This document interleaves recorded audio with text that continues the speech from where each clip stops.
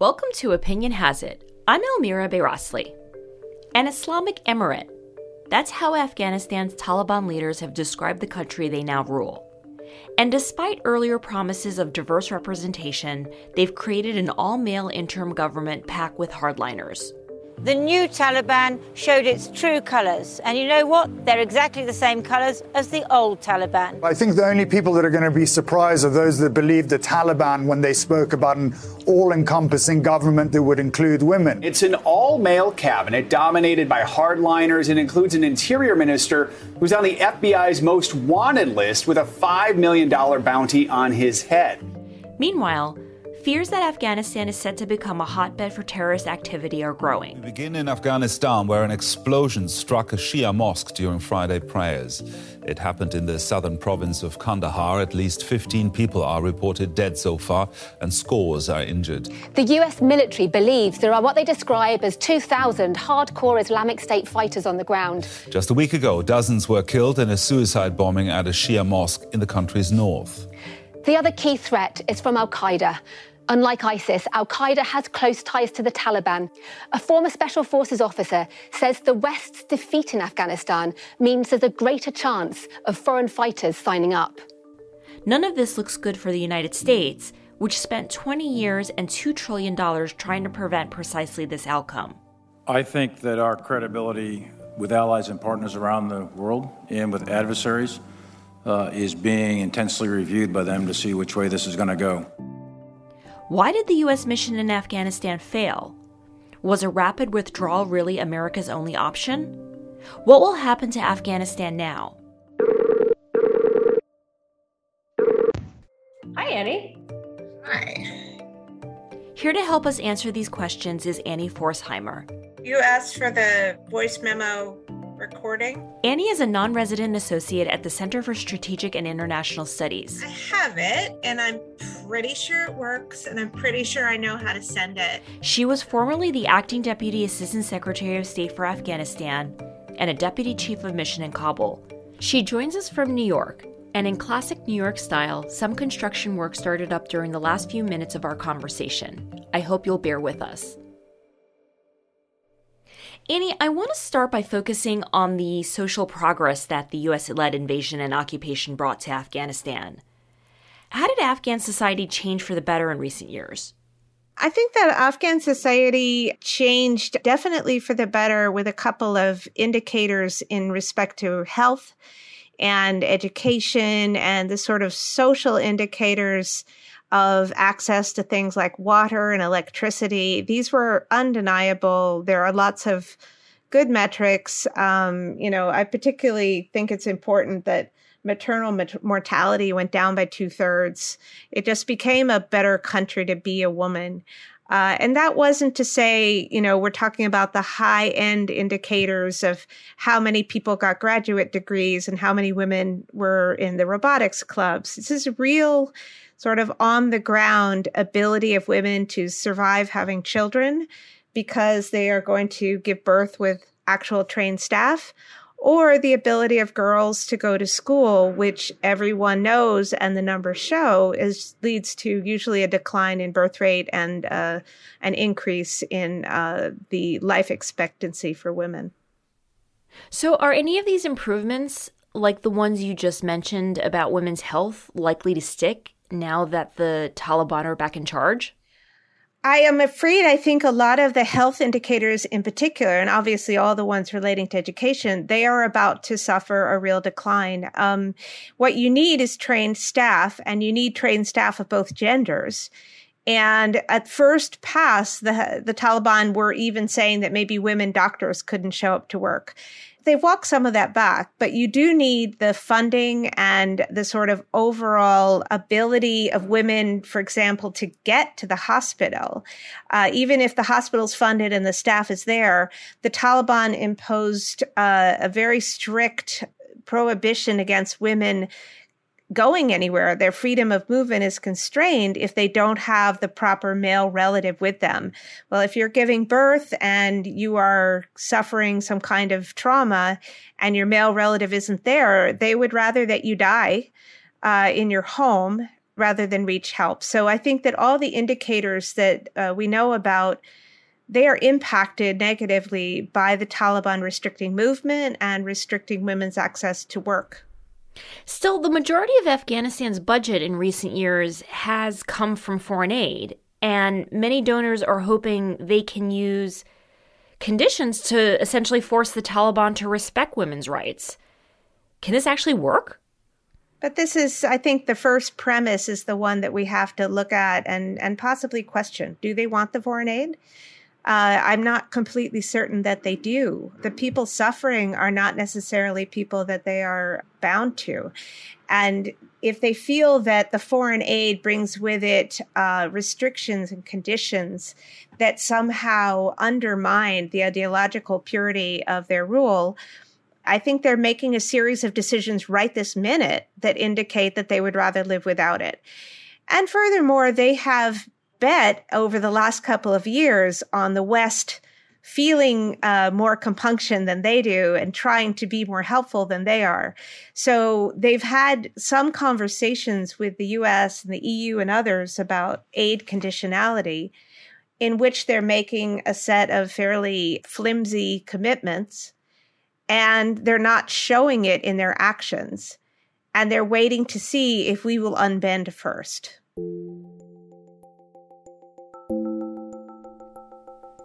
While Western leaders are hoping to protect women's rights today, social progress was never the point of the war in Afghanistan.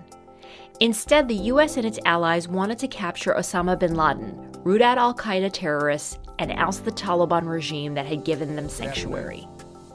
On my orders, the United States military has begun strikes against al-Qaeda terrorist training camps and military installations of the Taliban regime in Afghanistan.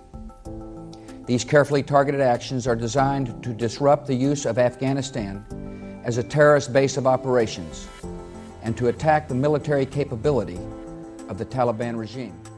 The U.S. then sought to ensure that Afghanistan wouldn't again become a safe haven for terrorist groups. It invested hundreds of billions in the Afghan army and police forces so that eventually they would be able to take responsibility for the country's security. I can tell you this, there has been significant progress made in the development of the Afghan National Security Force over the past 20 months. What you do see, you see a tremendous growing pride in themselves and in who they are. There's a much greater sense of nationalism being exhibited, especially through the army forces, than there was 20 months ago. But when the U.S. withdrew its military and intelligence resources this year, Afghan security forces were no match for the Taliban. The Taliban are advancing relentlessly across Afghanistan as the U.S. carries out the final stages of withdrawing all its troops. The militants are adding to their ranks, freeing Taliban prisoners in several cities. As ever, it's the civilians who are paying the highest price. More than 1,000 have been killed in recent weeks, and many, many more have been pushed from their homes as they're caught up in the fighting. It took the Taliban less than 2 weeks to seize control of virtually all of Afghanistan. Cities and districts often fell without Afghan security forces firing a single shot. Afghanistan's President Ashraf Ghani has gone. He's left the country as Taliban leaders push for what they say is a peaceful transfer of power in Kabul. Soon, Taliban leaders were celebrating their victory in the presidential palace in Kabul. Annie says this reflected a fundamental flaw in U.S. strategy. The U.S. military made a bet on a certain type of training and design model for the Afghan military. And that bet was a highly centralized military, which, as it turns out, they've designed to be utterly dependent on the United States in three key areas, our air support, our logistics support, and our intelligence support. Yes, there was a military, there were a number of Afghan men wearing uniforms, there was a growing cadre of younger people who were becoming very, very skilled officers. But the weaknesses still existed in those three areas, air support, logistics, and intelligence.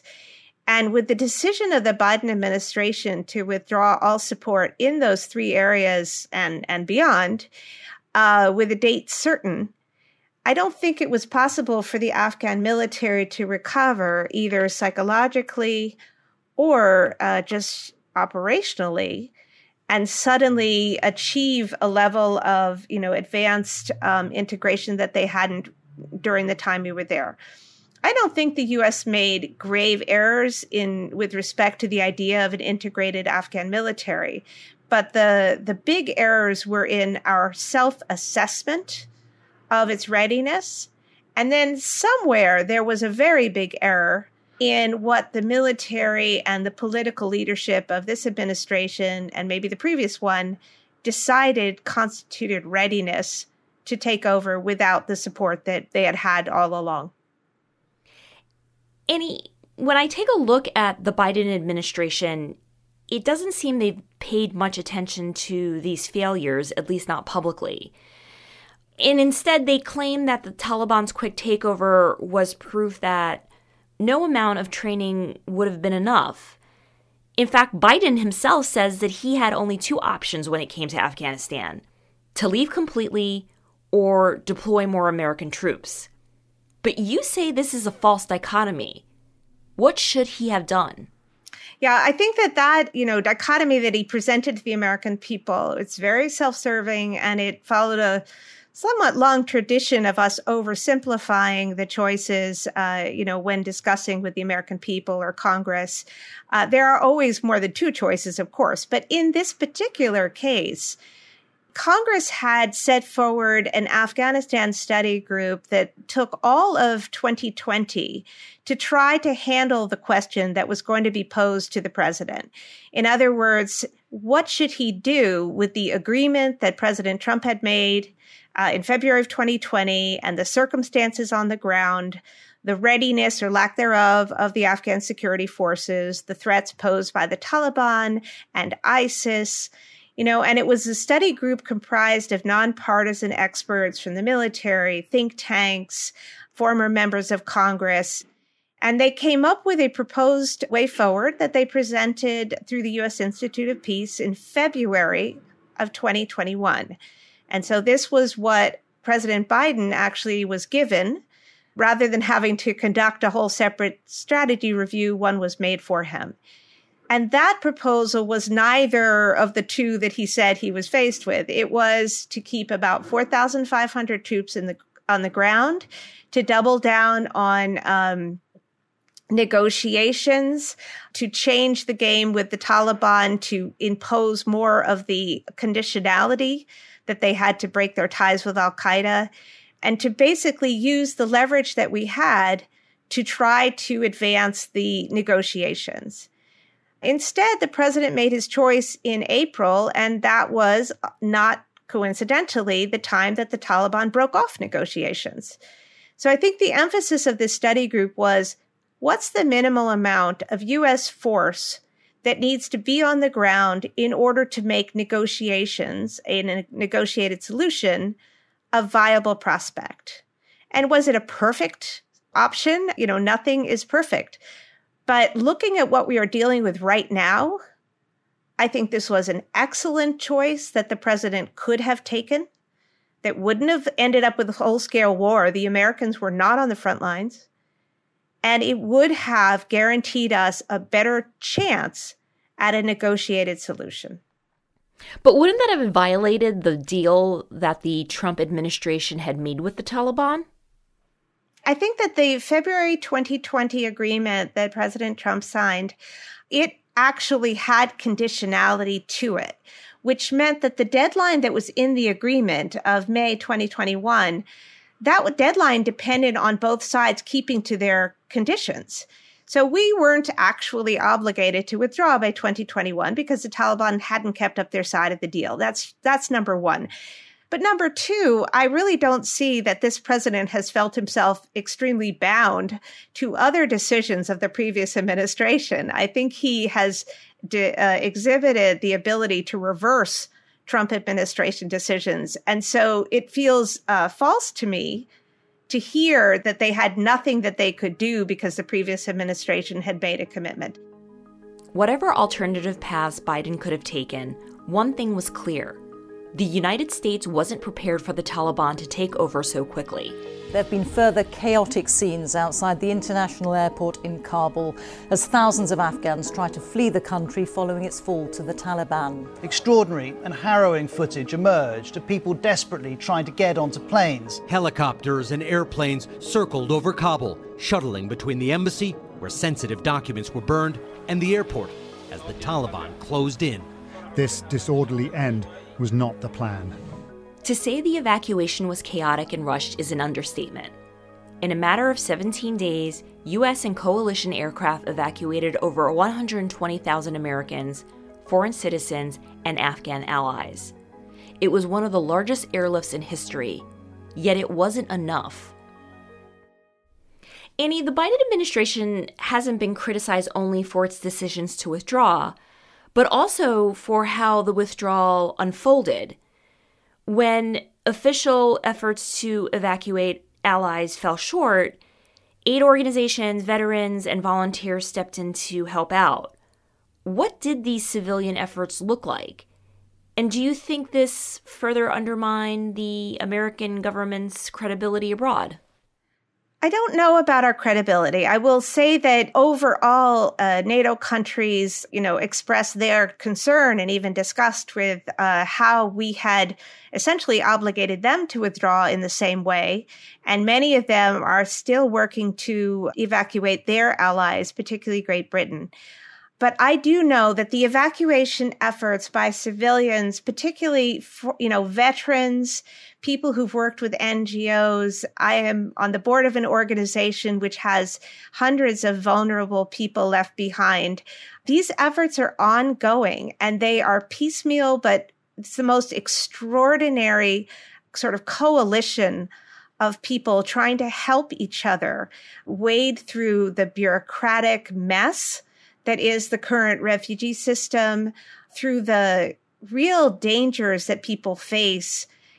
Somebody who worked for a women's shelter that the U.S. government was funding, well, the Taliban came through and let everybody out of the jails. And that includes people who had abused, women who had done really unspeakable things to young girls.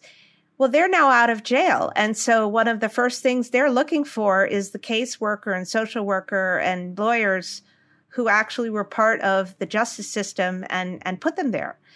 So people need to get out. But even more than that, the U.S. has to think about all the people who will never be evacuated, who can't be. That's millions of people. So what are we doing to help safeguard the most basic human rights? The right of non-retribution, that the Taliban is allegedly going around and killing people who work for the security forces, the right of movement, the right of girls to schooling, the right of healthcare. What are we doing as a country for all of those that we can't evacuate?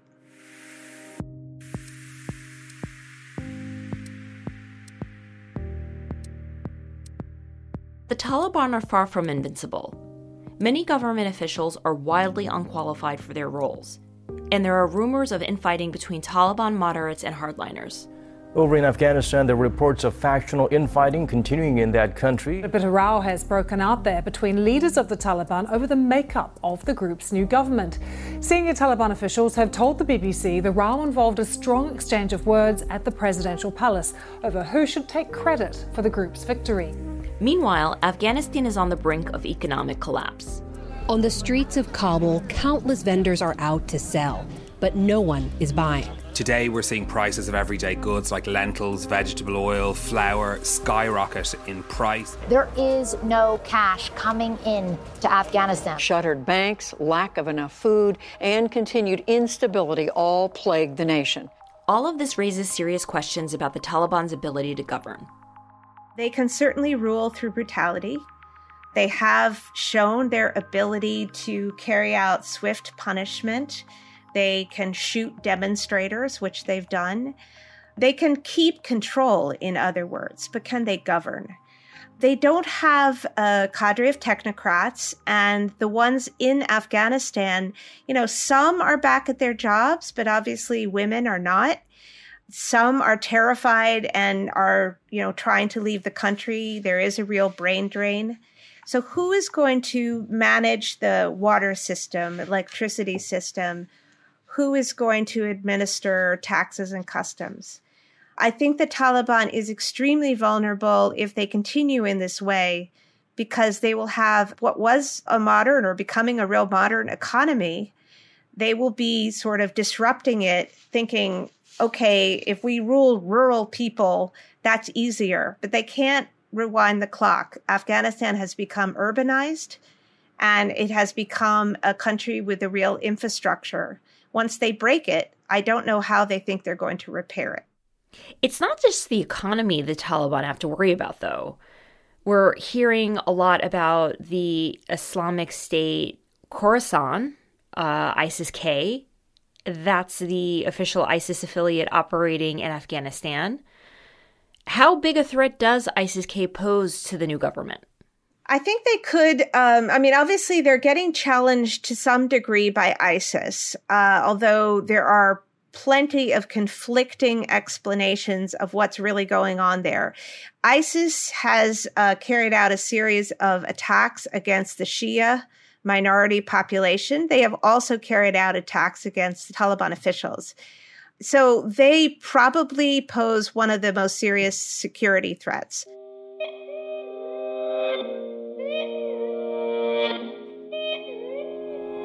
Even if the Taliban government gets ISIS-K under control, the risk of Afghanistan becoming a terrorist haven won't be eliminated. The Taliban could still decide to give sanctuary to the terrorist groups to which it is linked. In fact, the new interior minister is the leader of the Haqqani Network, a militant group that maintains ties to al-Qaeda. Sirajuddin Haqqani, Afghanistan's new interior minister, is wanted for questioning by the FBI. Now, he's been linked to some of the most violent terror attacks there. The FBI has issued a $10 million reward for information leading to his capture. The Haqqani network has been blamed for various attacks in Afghanistan. It was also blamed for at least one of the reported 6 assassination attempts on the former president of Afghanistan, Hamid Karzai. Harboring terrorists is what got the Taliban ousted 20 years ago. The question now is whether that memory will be enough to motivate the Taliban to keep terrorist activity in check. Annie, the Taliban still have ties to terrorist groups, including al-Qaeda. How likely is the Taliban to provide sanctuary to them as it has in the past? I don't think that they have any real problem with doing so. I would assume that they will require those terrorist groups to behave in a certain fashion and not to challenge them in any way. But I don't really think that they have a lot of rationale to reject them, because at this moment, their view of the international community, the one that people sort of wishfully thought they wanted to join, is that they are stronger and better than the international community. I mean, within the boundaries of Afghanistan, they believe that the purity of their ideology is why they got where they are today. And so I don't think that they could find any reason why they had to make compromises. I mean, the money issue is the big question mark. Could we, the international community, buy our way into a more compliant Taliban? And I would guess, unfortunately, that over time, yes. But so many people will suffer between now and that point. And what unfolds in Afghanistan will depend partly on its neighbors. How are regional powers like Pakistan and Iran looking at the void left by the United States, and what pressures might that place on the Taliban? Well, in the case of Iran, they haven't made a lot of overt gestures, but if the Shia population continues to be the main target and the Taliban is unable or unwilling to put a stop to it, precedent might show that a country in that position would say, well, if you can't protect our co-religionists, then we're going to have to. That would be a big expenditure of energy for Iran if they really wanted to do something in Afghanistan militarily. But they might also decide to start arming that population. With respect to Pakistan, of course, I think I'm one of the camp of people who believe that Pakistan was absolutely the fundamental backer for the Taliban. It wasn't always about the money. Sometimes it was about the intelligence or the military advice giving. At the end, when the Afghan military lost its international backer, the Taliban still had theirs, and that made a big difference. But I think Pakistan and the Taliban don't quite know what to do with each other right this minute. The Pakistanis have shown up in Kabul, senior military and intelligence officials sort of openly in their role as senior advisors. But they have troubles at home. They have their own brand of the Taliban, which is very empowered by what just happened. And there are ways in which the Pakistani government feels itself a little bit vulnerable to the Taliban's appeal. So it's not been an easy or linear relationship all along. And right now, I think the Taliban feel that they don't have to listen to very much that the Pakistanis are telling them. And then in all of this, you have energy. Afghanistan was poised. I mean, it was something we all really hoped would come online and help its economic future to be a crossroads of Central Asia energy resources reaching down to Pakistan and even down to India and to Iran. And so these pipelines are almost all, functioning. But Afghanistan doesn't have energy of its own, and it owes, I think, about $70 million to the Central Asian states, particularly Uzbekistan, to keep the lights on. So when you talk about vulnerabilities, I feel like it's coming from many different directions.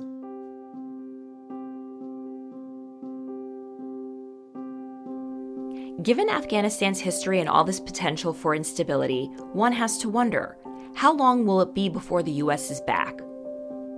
In 2011, the U.S. withdrew its troops from Iraq. I can report that, as promised, the rest of our troops in Iraq will come home by the end of the year. After nearly 9 years, America's war in Iraq will be over. But less than 3 years later, American troops were back in Iraq facing down ISIS. Good evening. Today I authorized 2 operations in Iraq. Targeted airstrikes to protect our American personnel, and a humanitarian effort to help save thousands of Iraqi civilians who are trapped on a mountain without food and water and facing almost certain death. To this day, the U.S. has boots on the ground in Iraq. Annie, I want to end by looking at what all this means for America's involvement in Afghanistan. A decade ago, the United States' troop withdrawal from Iraq opened the door for the rise of the Islamic State. And we soon saw the United States again deploying troops to the country. Could something similar force the U.S. to return to Afghanistan? I don't see the United States, under almost any circumstance, putting troops back on the ground in Afghanistan. But the issues there are very serious, and we must remain engaged. The humanitarian needs are so acute that there may be a real outflow of refugees, which in turn will destabilize that region and maybe even Europe. And I think we have both a moral obligation and a strategic interest to make sure that this country remains stable. Annie, thank you. Thank you for having me. That was Annie Forsheimer, a non-resident associate with the Center for Strategic and International Studies. And that's it for this episode. Thanks for listening. We'd love to hear what you think about it. Please rate and review our podcast. Better yet, subscribe on your favorite listening app. You can also follow us on Twitter by searching for @ProSyn. That's PROSYN. Until next time, I'm Elmira Beyrasli.